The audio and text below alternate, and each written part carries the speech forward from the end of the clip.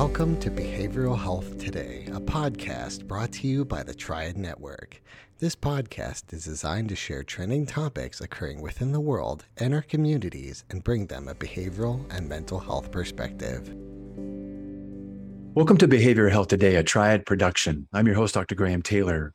My guest today is Dr. Brian Lowery. Brian is a professor of organizational behavior and a social psychologist by training at Stanford Graduate School of Business. Brian is driving an initiative to shape enlightened and purposeful leaders for a diverse society. Brian's research examines the operation of racial attitudes below the threshold of consciousness and the perception of inequality. He's been published in major scholarly journals such as the Journal of Personality and Social Psychology, the Journal of Experimental Social Psychology, and Law in Human Behavior.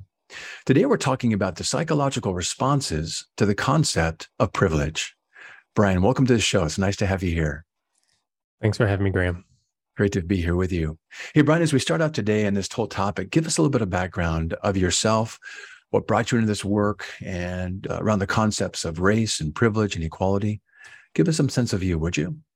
Sure. So, as you said, I'm a professor at Stanford in the Graduate School of Business, and I came to social psychology pretty early on, I think. So I'd been interested in making sense of people's experiences and how race and other aspects of people's demographic backgrounds affect their experience in the world since, I was before high school. So I grew up in Chicago, and for people who don't know, Chicago is one of the most segregated, or has been one of the most segregated cities in the nation.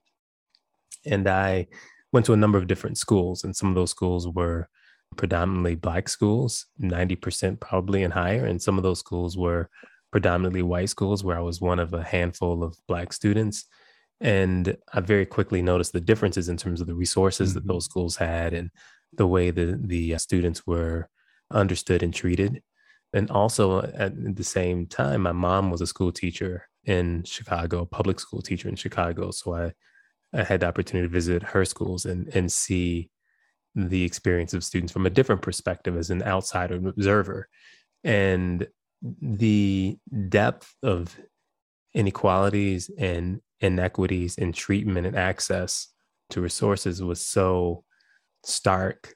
It was something that I just really wanted to understand. And so the study of society, the study of people's responses to each other just fascinated me from then on, which led me eventually to, and somewhat circuitously, to psychology as a field of study, and eventually a PhD in social psychology, and where I am now as a professor in the School of Business, again, always trying to make sense of people's place in the world and how they came to be there. So that's, I hope that helps a little bit, give you a sense of where I am and how I got here.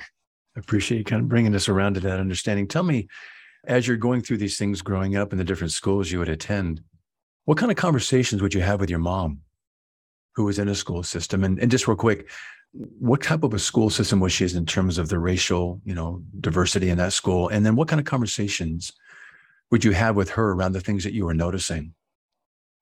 It's a good question. I didn't talk to her that much about the things I noticed, honestly. So my mom was a teacher in the Chicago public school system. So CPS, as it's known. She taught on the west side of Chicago in a predominantly Black school.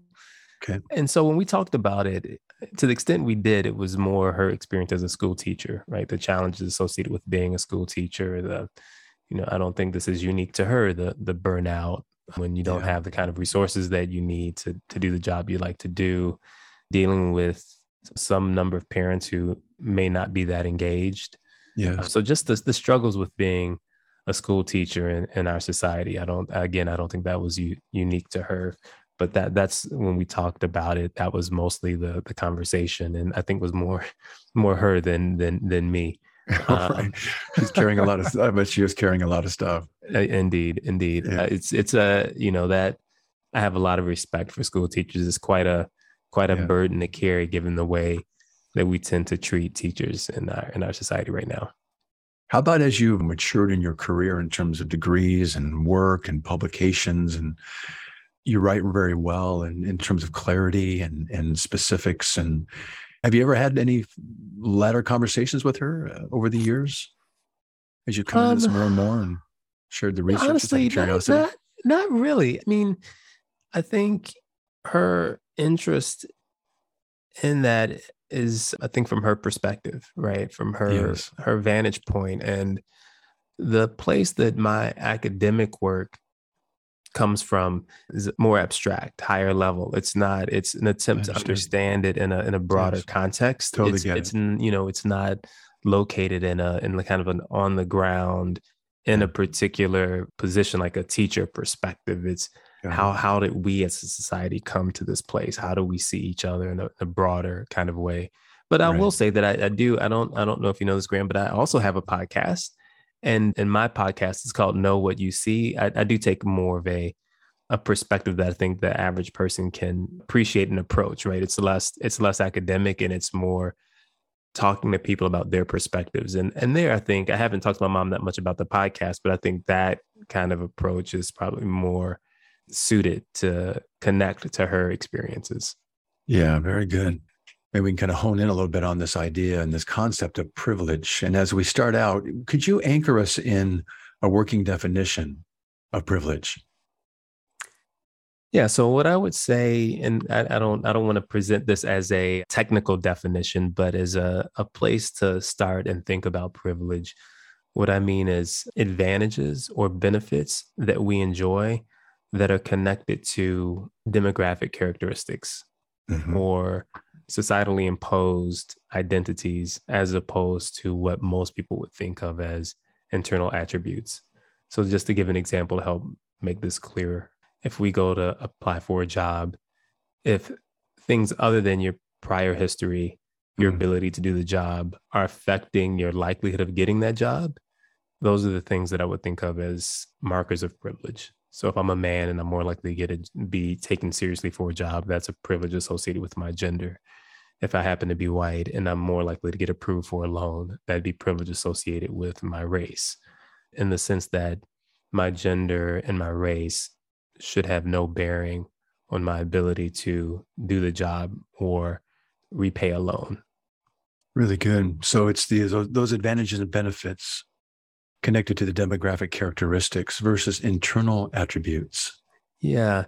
And the other thing I think is important in the definition that's implied but not explicitly stated is privilege is not living a life of ease and comfort necessarily.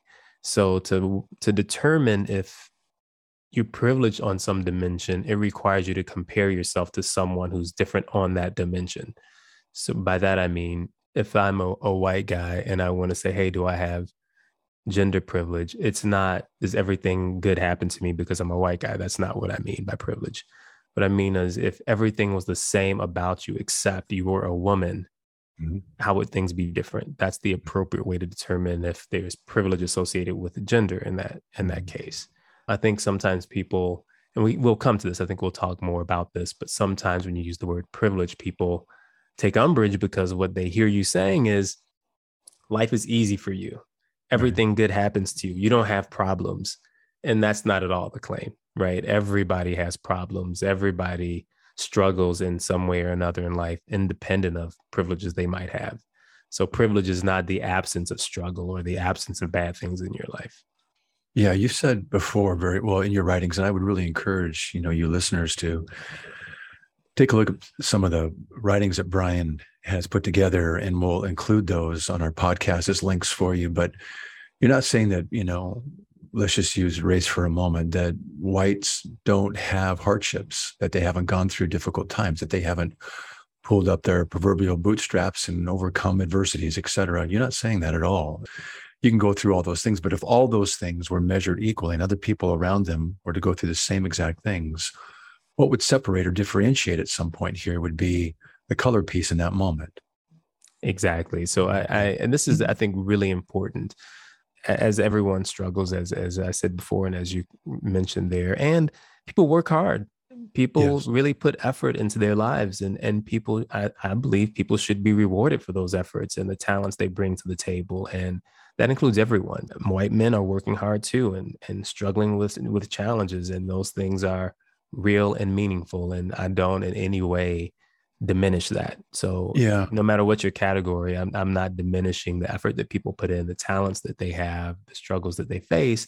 I just want to highlight that all else equal, as an example, like I'm financially in a very privileged place, I would say. I'm in a much better place than, say, a white man that's homeless. I'm privileged relative to that person in many, many ways. But if I was a homeless, I'd rather be in most situations white and homeless than black and homeless. I understand. Does that make so? Yes, It's it does. and so it's not and would say, but being homeless is terrible for everyone, of course. But there's still some advantages associated with race, and you can think about that in less intense examples, right? But that's kind of what I mean when I think about privilege. We'll be right back after word from our sponsor. Nearly 9 in 10 registered voters believe the nation faces a mental health crisis, according to a new USA Today Suffolk University poll. Americans are more concerned than ever about their mental health. Mental Health First Aid provides the resources and training to identify, understand, and respond to signs of mental health and substance use challenges. It provides the confidence and skills needed to offer life-saving assistance, and it provides peace of mind. Our experts provide mental health first aid training for adults, teens, caregivers, veterans, law enforcement, EMS, and school faculty. Mental health concerns are on the rise, but evidence-based training through mental health first aid can make a difference. Visit mentalhealthfirstaid.org to find a course near you, or email hello@mentalhealthfirstaid.org to schedule a training. Courses are available for individuals, groups, organizations, and companies of all sizes. Visit mentalhealthfirstaid.org and make a difference in your community.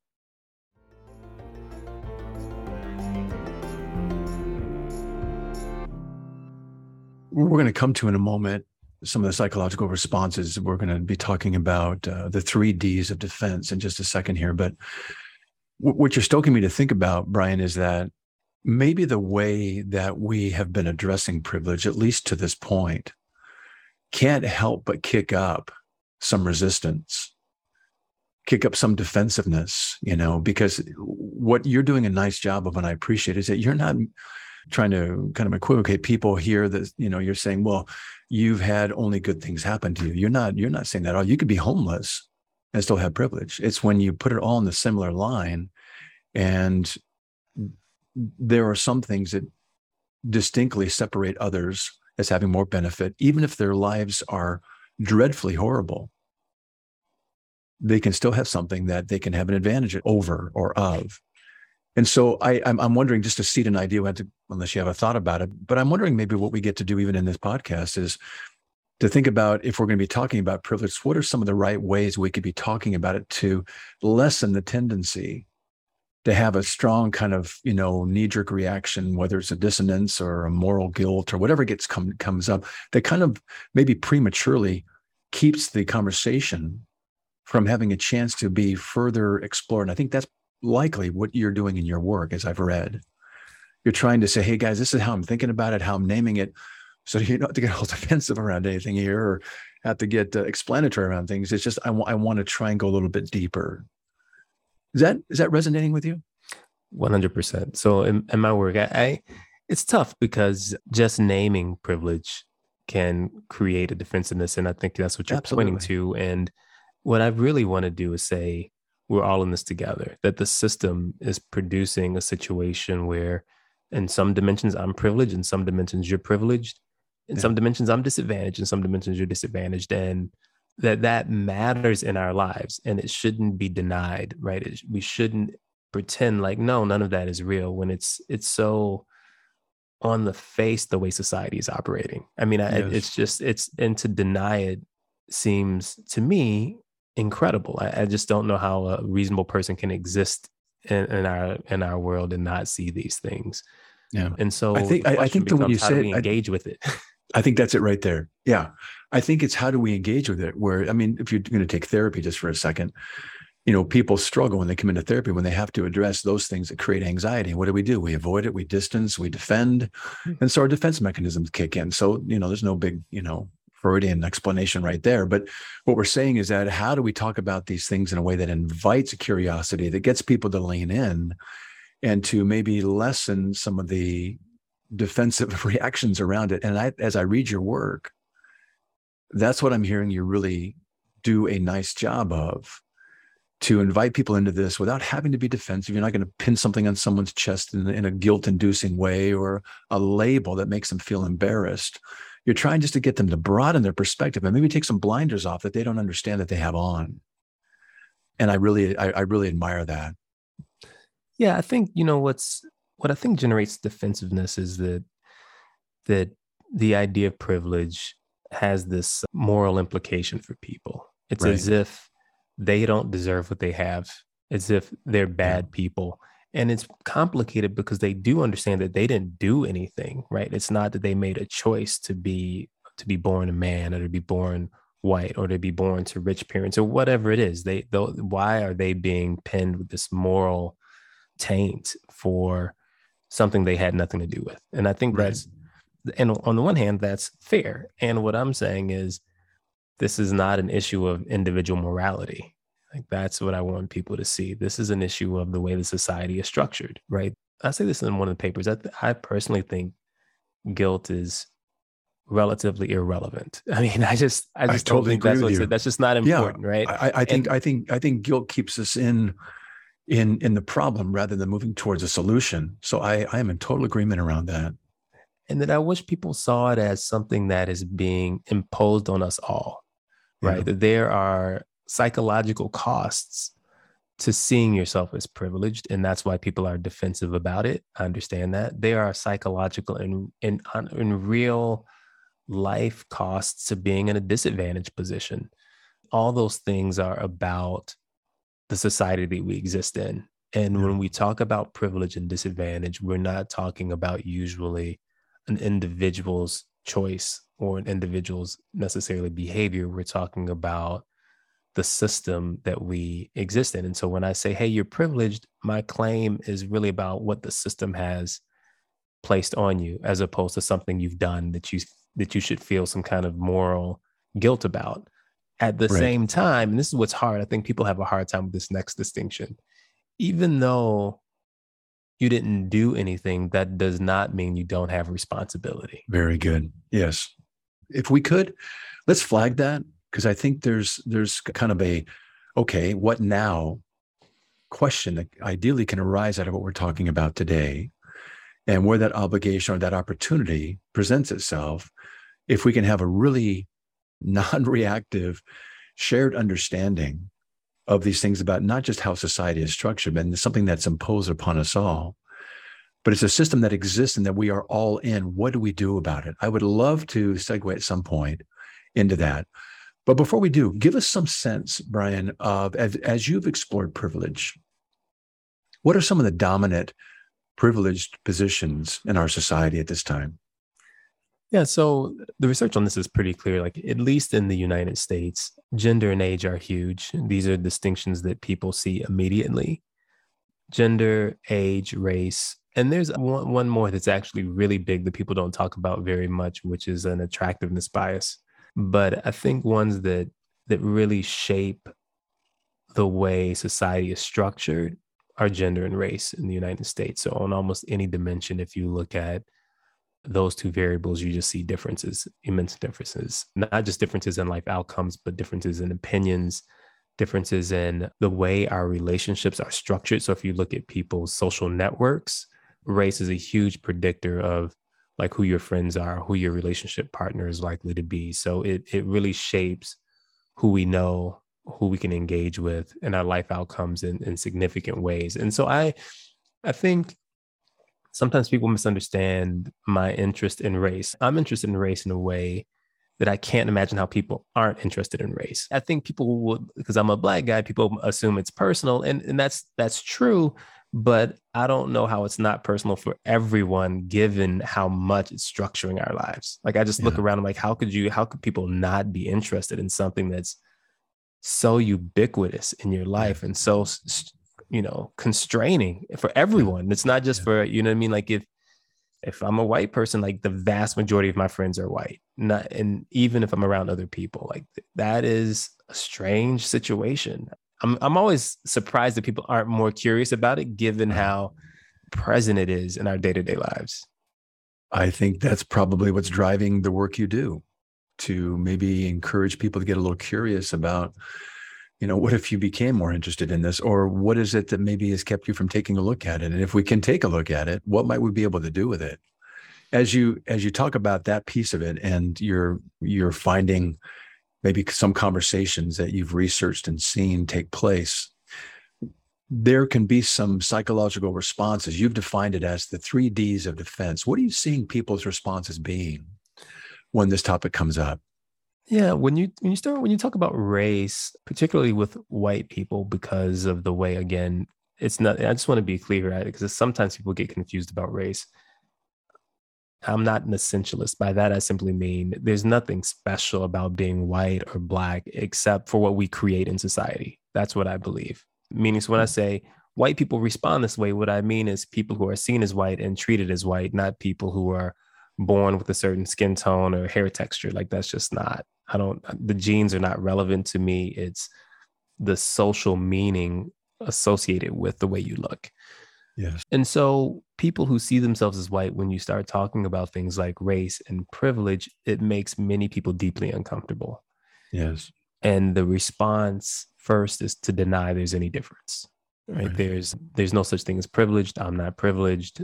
Look at all the hard things I've had in life, the bad things that have happened to me, which are all true. Like, so people aren't making them up. They are pointing to real hardships and struggles. It's just not relevant to the existence of privilege or the reality of race in the country.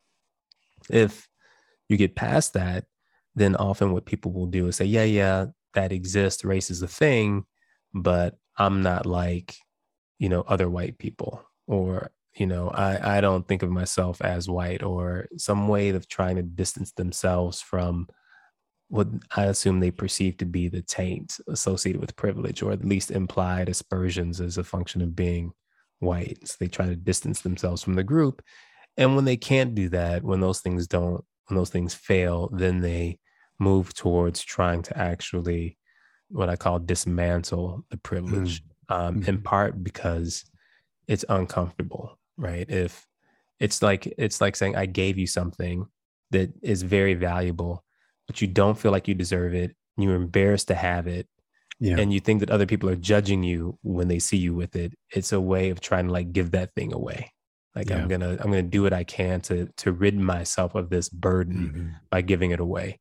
So that's when I talk about dismantling that. That's how I think about it. That the cost, the psychological cost in terms of how people view themselves, the fear that other people are judging them, that those moral costs are such that when they can't deny them or distance themselves from them, they work to try to eliminate the connection. It's by giving it away or pushing it away. This idea of those responses, 3Ds, is the denial, the distancing, the dismantling. As you've talked to folks, and their responses tend to be this, why would they have to have those responses? And maybe that's the $100,000 question here. Why do they have to have those responses versus other responses? Why are they having those ones? Is it what you just mentioned? Maybe they're, unknowingly, unconsciously feeling judged, or they're feeling like, what they've got is questioned, or they feel like all of a sudden they're kind of guilty because they feel maybe I've deserved something. Why those responses have you found? Because we live in a society that glorifies the individual. We believe that we exist independent of other people, that everything we have is purely deserved or not. Very good. And when someone tells us no, you didn't deserve that thing, that it challenges our sense of ourselves. It challenges our personal virtue. And so it has to be managed. It generates a defensiveness that has to be dealt with. Which, I could see that. Yeah. So, by the way, I think is a honestly quite strange that we hold on to this idea that we exist as islands in some way in society. This idea of meritocratic, deservingness, everything I have should really just be a function of my hard work and talent, when we know that that's just not true. As an example, like parents strive to give their kids every possible advantage because they know they don't just say, hey, you're here, good luck, Right. work hard and we'll see where your talent takes you. No, they do everything they can. They give their kids lessons. They put their kids in this thing. They try to get their kids in the right schools. They push them Sure. to, because we know that's just not how it actually works. But somehow we behave as if the individual is the sole source of their own outcomes. Really good. So when you're challenging people just to take a look at this, it challenges a couple of things. One is, well, you're questioning something that I've worked hard for, and therefore through merit, I should be experiencing. Got it on my own, the individual piece of it. The other part is maybe part of a message, and I'm looking as we talk today to think about ways these conversations can happen with a less defensive response coming from folks. I mean, that's one of the arts of therapy. How do you bring these things to people and allow them to sit with the dissonance without having to defend against it, but instead to look into it? Because with that understanding, that awareness, then we can look to move towards change. Folks, pardon the interruption, but we'll continue this discussion on our next show. I want to thank our guest, Brian Lowry, for coming on the show today. For more information about Brian and his podcast, Know What You See, please visit knowwhatyouSee.com. For more information about articles and other media content by Brian Lowry about race, equality, and privilege, please visit knowwhatyouSee.com/media-page. And lastly, I want to thank you, our listeners, for tuning in today, and we'll look forward to having you back with us next time on Behavioral Health Today. We appreciate all the support from our community, and if you like our show, one of the best ways you can support it is by giving us a 5-star rating and leaving a review. Behavioral Health Today is a podcast part of the Tribe Network, all rights reserved.